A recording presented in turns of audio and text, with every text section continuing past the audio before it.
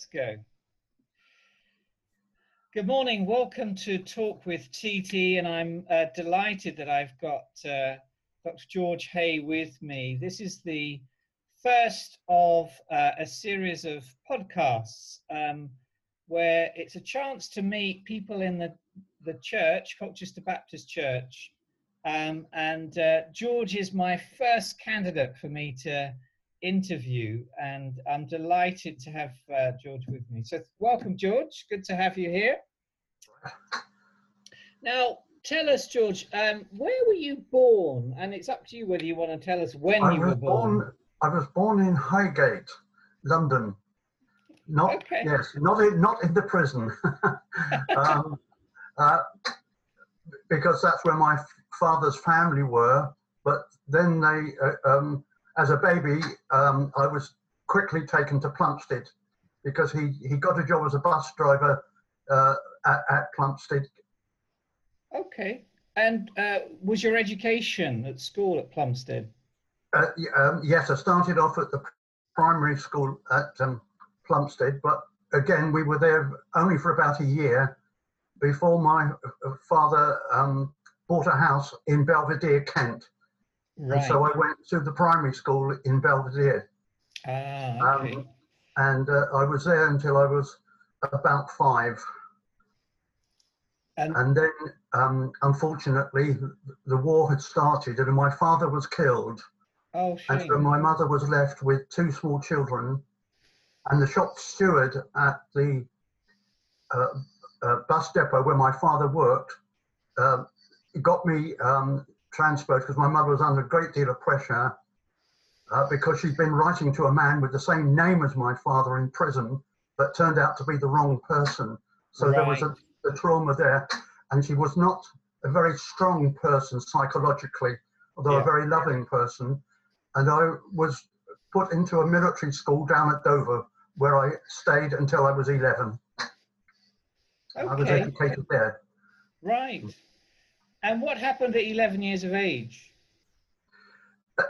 Well, they said to me, the school said to me, what do you want to do? And I said, I'd like to be an electrical engineer. So I was not virtually given any choice, but put into the Army Apprentices School at Harrogate. And my education started then. I was there for 3 years, but in order to do so, I had to sign up for 8 years in the Army. Right. But I was put into a dormitory at Harrogate, and with 18 other boys. There were about 500 in the whole school, but the boy next to me happened to be a Christian. Right. And he introduced me to the Christian way of life. He was a very clear witness. Yeah. From there, I went into the Army, but found that it wasn't for me. Yes. So, but I was then transferred to Hong Kong, where I spent 3 years in the Army, stationed for a short while in Singapore. I missed the opportunity of learning Chinese, which I had the advantage there of learning firsthand, of course. But there I started my education in a real sense. Yes. Because by that time I'd become a Christian and I wanted to advance. Yes. So, and tell me why didn't the Army suit you? It's going to sound rather defamatory, I'm afraid. There was a fair amount of bullying in those days. Yeah. I don't mean physical bullying, but you had to follow the orders of people who seemed to be not ignorant, but were willing to adopt the regime, which I found quite difficult. Now that I blame myself, not them, but it was not quite in line with my character, because I like to be cheeky. I'd like to ask questions, and I like to. At those days, being a teenager, I like to break the mold. So I found it very, very difficult. Yeah. But I did enjoy and benefited from the stay in Hong Kong, because I met some wonderful Christian people there, and some wonderful Christians, because the communist regime in China had just taken over, and there were floods of people coming into Hong Kong. Right. Okay. Cool. Coming back from Hong Kong, I was caught by the Suez Crisis. Yeah. So the ship that I was on couldn't go through the Suez Canal.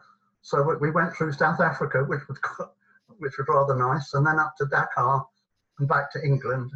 Yeah. Then I spent a year still in the army in Manorbier in Wales, and there I applied for discharge. And because I'd signed up, I had to make a payment of £200, which was quite a lot of money in those days. Yeah. Wasn't me. But then I came out of the army then at 24 years of age. Yes. Right. Okay. Cool. Let's just sidestep for a moment. We're living in extraordinary times with the coronavirus. Yes. How are you finding it? How has it affected your regime? Well, you could say that because of the physical condition of my wife, we've been married for 61 years. Fantastic. She's been a jolly good wife. And so I'm tending her to a certain extent for the jobs that she can no longer do. She does some things. So I've been mostly confined to the house to a large extent already. But even so, the extra imposition has caused some degree of boredom, I must admit. So I've had to change my regime. And as you know, I used to go swimming, but now I go for long walks. Yeah. And I arranged that with Mary so that I'm available for her if she wants me. Yes. But I must admit, there is a certain pressure caused by this virus thing, because we have to keep away from relatives and from neighbours. Yeah. So we contact in the way that we're doing now. We've had family conferences on Zoom, and the neighbours have been very, very good indeed. Yes. Yes. That's great. That's great. You're quite an early bird, though, aren't you? In non-COVID times, what time would you be swimming in the morning? Well, because Mary has to have slow painkillers in, we've had to change our regime for a number of years, and these painkillers go in at 5 o'clock in the morning. And so I've been able to go down to the swimming pool, traffic-free conditions, and the pool opens at 6. And amazingly, some of the youngsters of Colchester have been there since 5:30.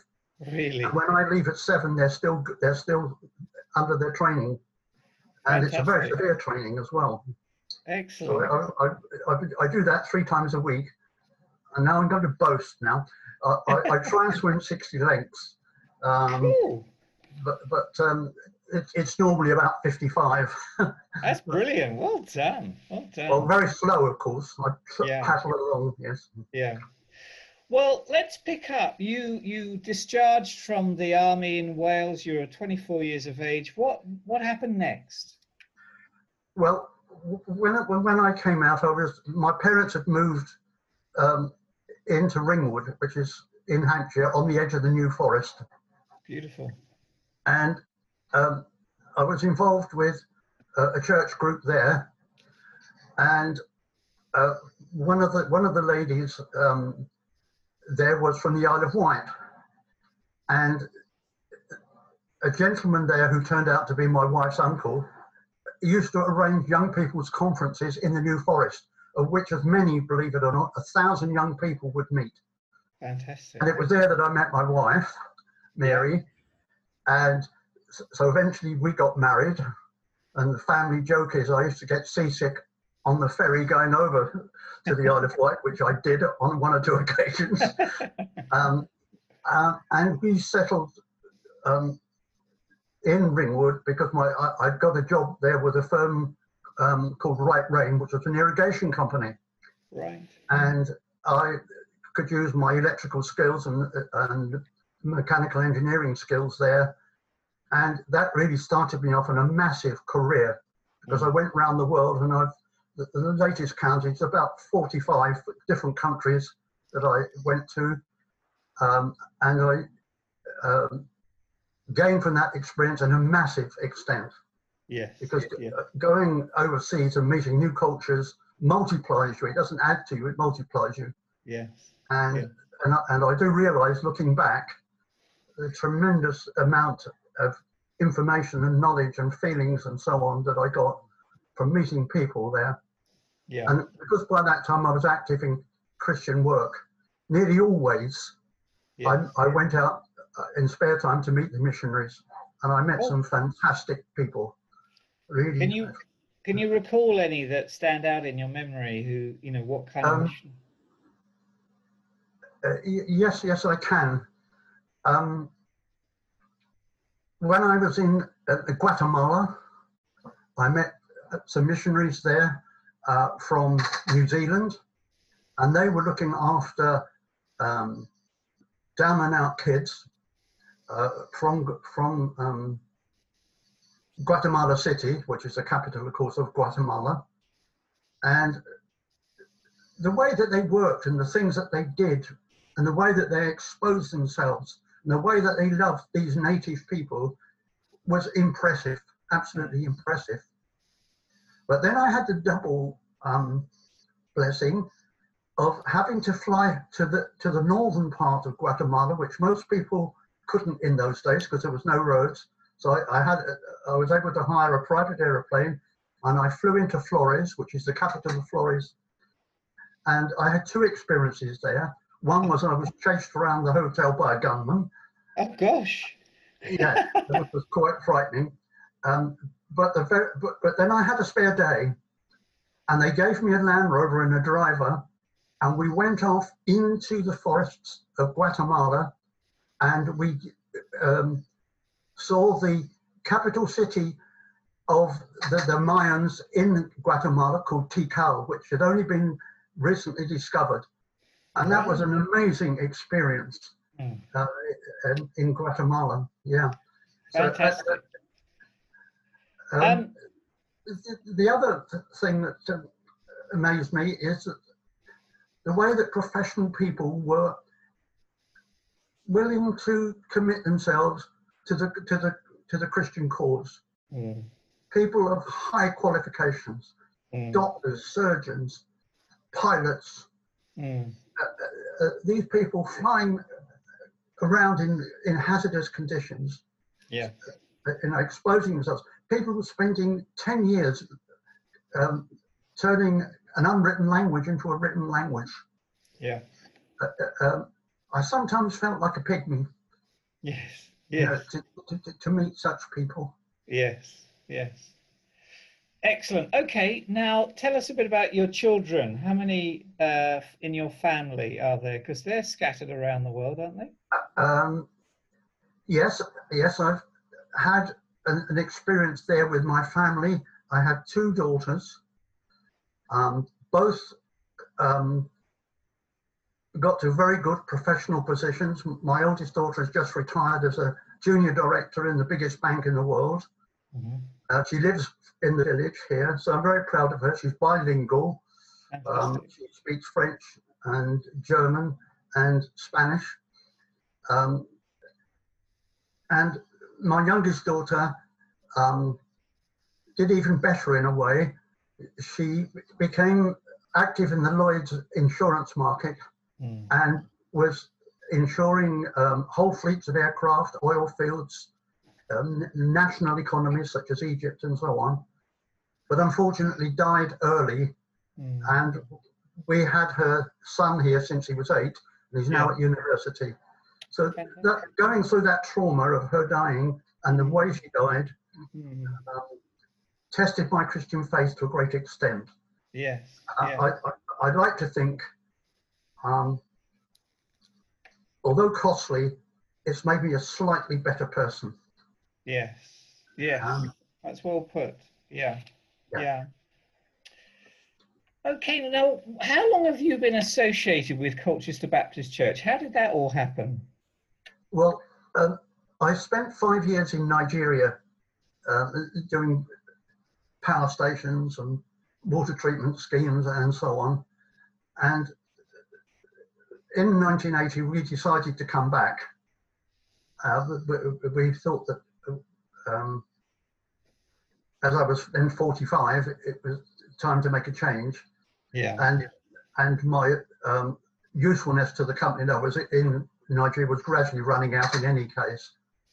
So I had to look for another job. And it's a long story, so I won't bother you with it. But eventually, we were offered a job to run a company in Colchester, and I became the managing director of Armstrong Pumps, yeah, which I served for 13 years. Okay.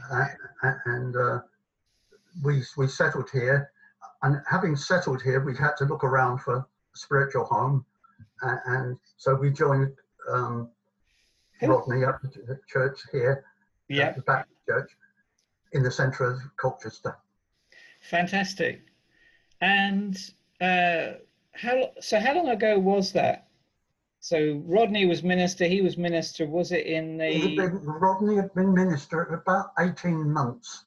Yeah. And we came in 1980, in November of that year. Yeah. Cool. Okay. So I've been here, what, 35, can't, no, 30 years, yeah. Yeah. And what struck you about the ministry of the church? Why Colchester Baptist Church? What was it that attracted you? First of all, Rodney was delivering a biblical message, yeah, which I've come to appreciate and value. The fellowship was active. Yeah. People like a character called Keith Simpson was running a youth choir. Mm-hmm. There was plenty of life in the church, and I got a good welcome. Yeah. And immediately I was, with Rodney's tactful manner, I was asked to do certain things, which encouraged me. Yes. Yes. Yeah. And he has been a great encouragement to me. Yeah. And what sort of roles in the church have you served? Have you been a deacon? Yes, I've been a deacon, and I was a church secretary for 4 or 5 years. Yeah. I've been active. Rodney was very good. He allowed me to preach in the church. I took several communion services, did inductions of new members and so on. So he greatly involved me, which, coming from a very tiny church, because my home church was only about 60 people, coming into a bigger church. But I suddenly realized that had given me some benefits, because in a small church you have to do everything. Yeah. And so I was able to transfer that knowledge. Now, my life intersected yours back in 1990 when I became the minister at Earlscombe Baptist Church, and I first heard about you through mutual friends, Frank and Grace Williams. And I remember them raving about you because during the interregnum, you were one of the key lay preachers who would visit there quite regularly. And John Tyler was another who also was quite involved at that time. And one of the things that people so appreciated, and I remember we got you back whilst I was there because I heard such great things about you. And this talks about your sort of demeanor, your attitude as a Christian. So it's not a closed way of thinking. So tell us a bit about your expansive thinking as a Christian, because you've been retired a few years, but you haven't kind of sat on your hands, have you, Dr. George Hay? Well, thank you. I was taught early on, and I remember this fairly precisely, a gentleman who did a series on the book of Ephesians. And one of the things that he brought out very, very clearly was honesty. You have to be perfectly honest. And I realized that there were certain gaps in my understanding and knowledge. And I realized that there were certain limitations And so I try to follow that. And to be honest, that where I don't understand things and where things are mysterious, that it's wrong of me, and especially when dealing with people who don't believe in the Christian faith. That if they feel that I've got a closed mind, I feel that it would be a drawback. So it's a mixture of those things. If I've made that understandable. Yeah. Yeah. That while I know what works, epistemology is it called, and why do you believe what you believe and know what you know? Yes. It is certain in my mind. I know what works, but I do realise that there are edges to that. Okay, well, we're moving on now to a frivolous bit of fun, a quick fire quiz. I have to say to you, George, that you may answer these all correctly and there is no prize, but it's just a bit of fun. So for listeners, it's just a quick fire question and George is just going to give his view. So in terms of, we're in the world of coronavirus, we're locked down, there's lots of video conferencing software. So Zoom or Skype, which do you prefer? Zoom. Okay, cool. Oh, well, you're a man of science, engineering. Nature or nurture?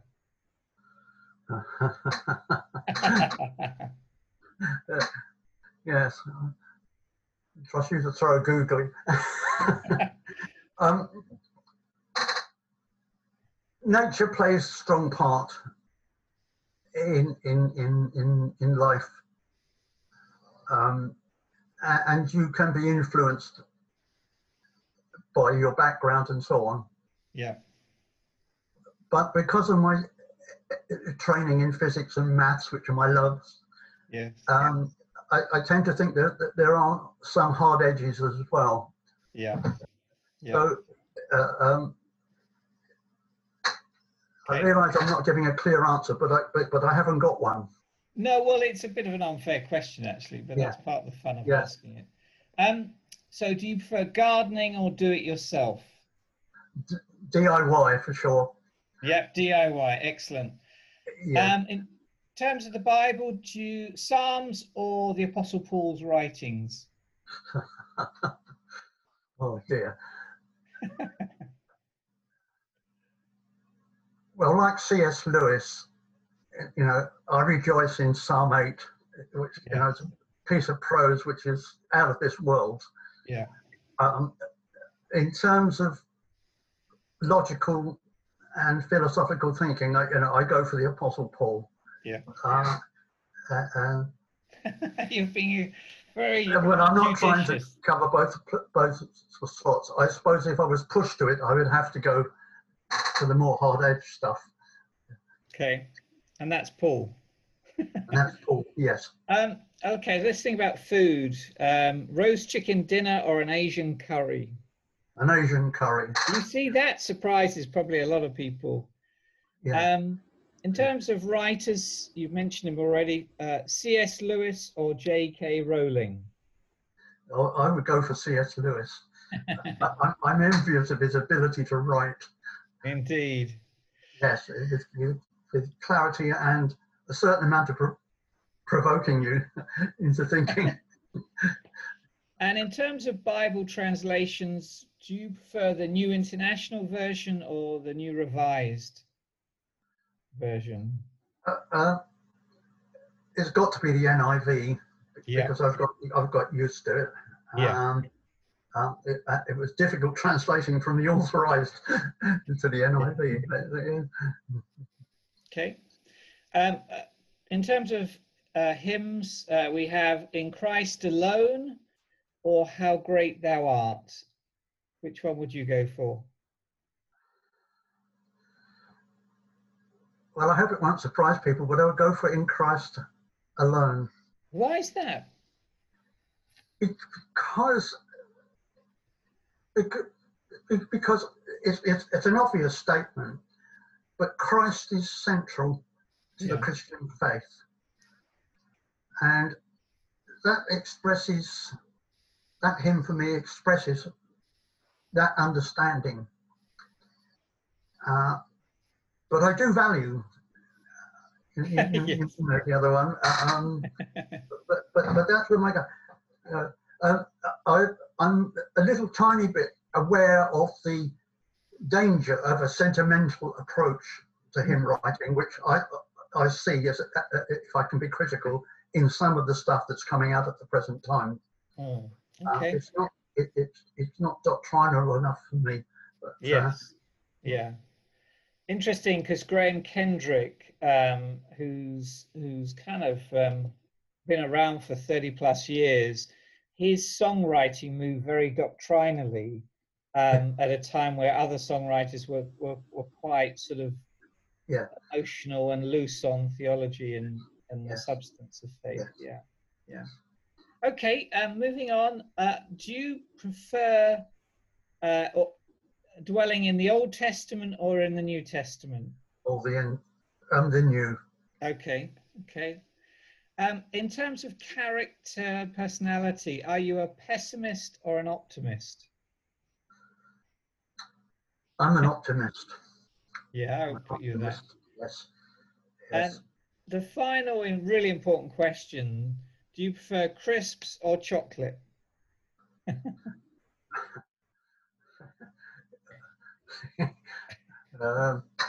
It's chocolate. Oh, good man. Congratulations for answering those so well. Now, in church, we heard about the award of your PhD a few months ago. And one of the things I've always valued about your thinking is your exploration in science, engaging with faith, with Christian faith. Yes. Can we just talk about that for a moment? You are into subjects that are not comfortable realms for me. Physics and maths were never my preferred, but they're incredibly important. And a lot of people will think that Christians will often deny, scientific inquiry. And yet, of course, there are some tremendous Christian minds in, I think of Professor John Lennox, Professor of Mathematics at Oxford University. And there are a whole group of Christians in science who are leading academics of faith. Tell us about your own sort of thinking around scientific inquiry and help the listeners with what we talked about the other day. Yes. Well, I take the view that God has written two books, A God of Nature and the Bible. And the fact that nature has a structure to it is to me something amazing, because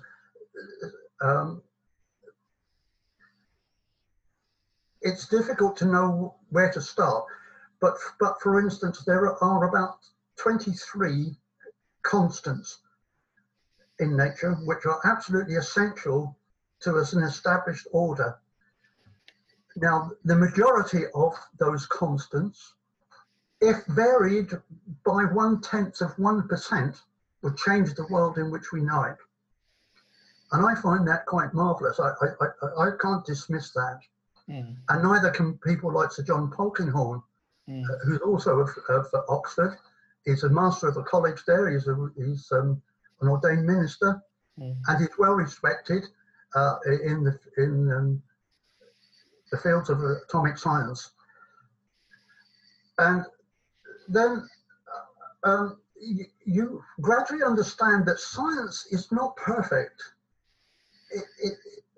There are 2 or 3 theorems which have been produced by people of atheistic mind, which have shown that the combination of mathematics doesn't create certainty.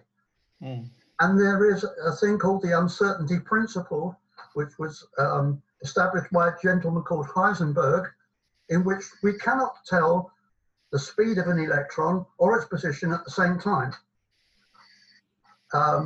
Then there's a thing called the incompleteness theory, which I've mentioned before, but describing it as the inability to exactly say what a bunch of formula can mean. And yet those formula are themselves miraculous. They're very simple, and they tell a story.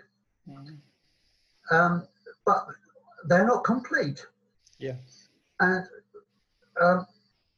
science works on the principle that we've got a lot more yet to learn.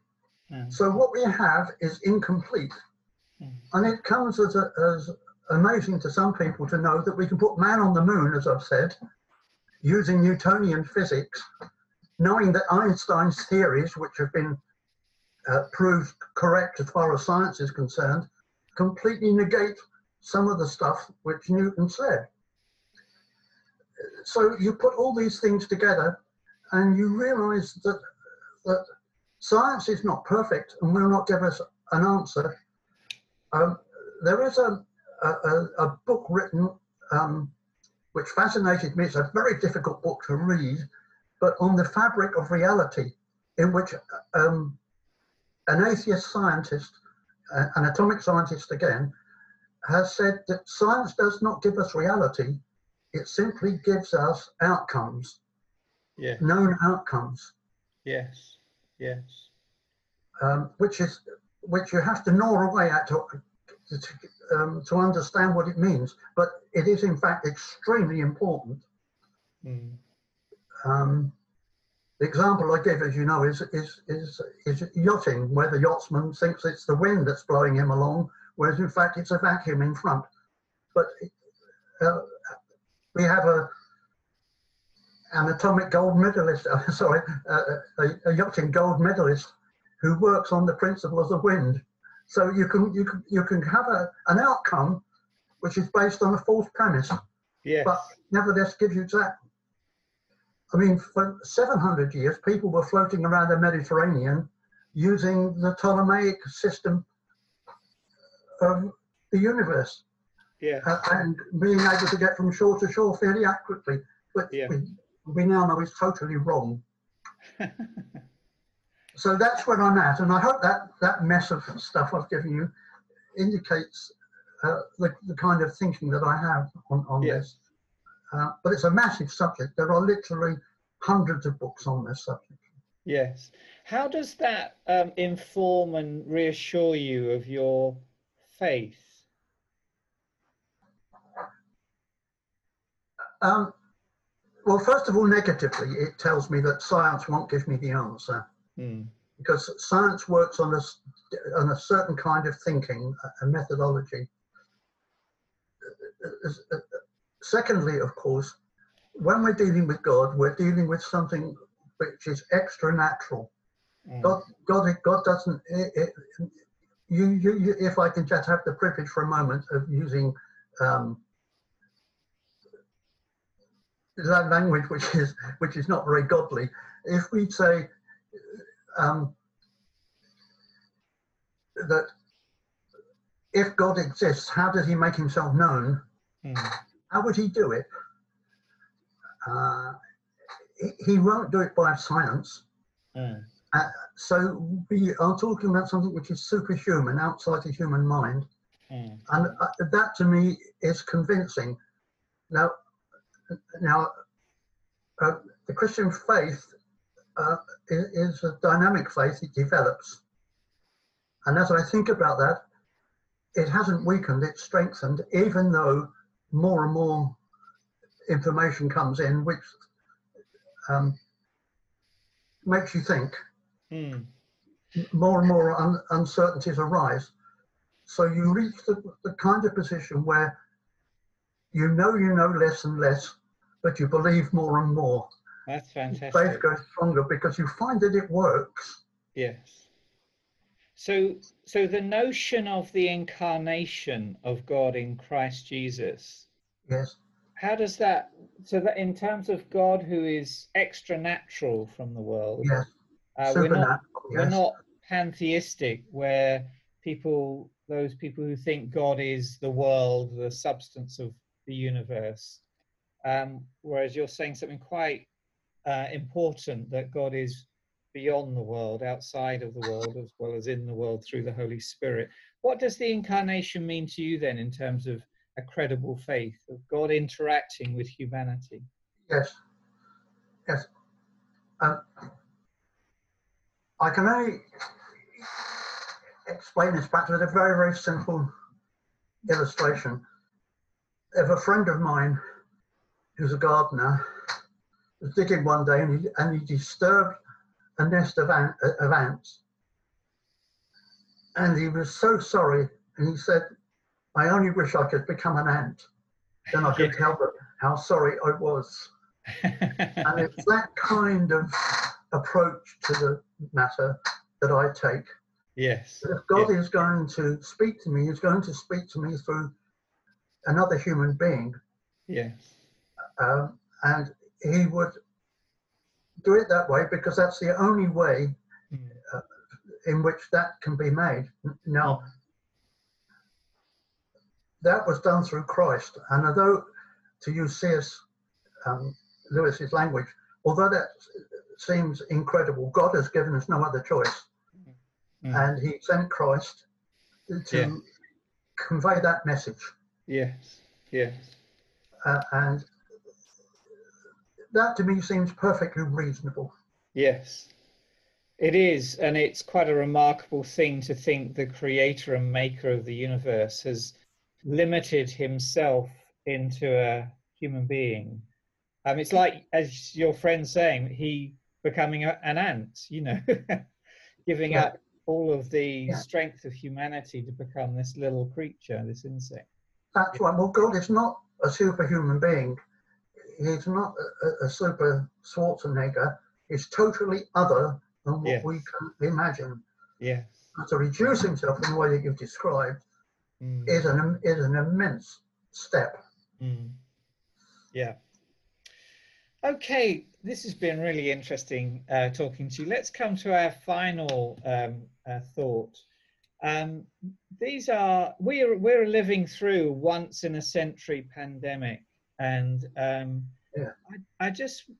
and you're a man of deep faith, and you've faithfully followed Christ through the years across the world in the 45 countries you've lived in with your family. If you're going to give us a word of encouragement, what would that be for now? What would you be saying to our listeners as we look ahead? Well, I would simply say that the Christian faith is growing.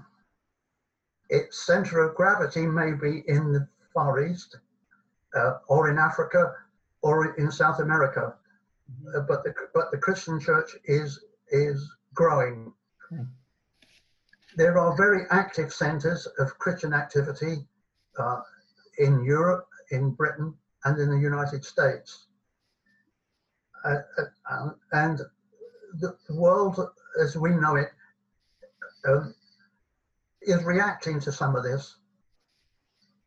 We need to pray very hard for the middle countries, that is from the Middle East over to about Burma, where because of other faiths, the Christian church has not had much effect. But elsewhere, the Christian church is making bold steps forward, and it's likely to increase. And I long for the day when it returns in that fashion to the United Kingdom. In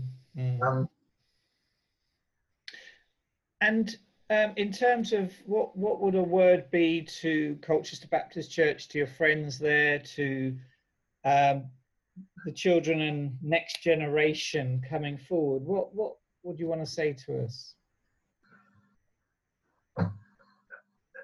I would say to them, read your Bible. Hang on to your faith. I don't mean by your fingertips. I mean grab it hard. And I would say look at the vitality which there actually is in Colchester Church, Colchester Baptist Church. I'm hesitating to boast because, but I think it's a wonderful fellowship. It's dynamic, and without being patronising, it's led by dedicated people, and I think that's bound to have an effect. And we have to keep on preaching, keep on teaching, but keep on living the Christian faith. And I think if there's a time when it's needed now, because secularism is fraying at the edges. Yeah. There's a thing called the noetic mind, which psychologists use, which is the decisions which people really make. They're not making scientifically. Why do people have tattoos? Yeah. Why do women wear high heel shoes when they know that it's going to ruin their feet when they're old age? So they're making decisions not based on priorities. And there's a whole lot of other stuff that you could bring in, you know. Yeah, yeah. So that I think the Christian faith puts priorities into your life, which are good and wholesome, and even from a sociological point of view, are beneficial. Yeah, yeah. George, it's been a thrill to talk to you and to listen to you. As ever, you, with your inquiring mind and expansive thinking and dedicated faith, thank you for being an encouragement to me and to many at church. And we've only just kind of caught a glimpse of how God's led you through life, and we could have delved into some of the other countries that you've lived in, but thank you for what you bring to us. Thank you for what I love about you, George, is your thirst and your hunger to follow Christ, to think through things, and I think that's such an encouragement to me personally and to others, that you're not settling. You're always wanting to be, as the New Testament talks, a mathetes, a learner of Christ, and that thirst and hungering for God, and being unafraid. You're very bold and adventurous in exploring questions and themes. So thank you so much for your part in the church. Thank you for all that you continue to give. It's been a real blessing. And yeah, you take care, and we'll see you soon. Okay. Thank you.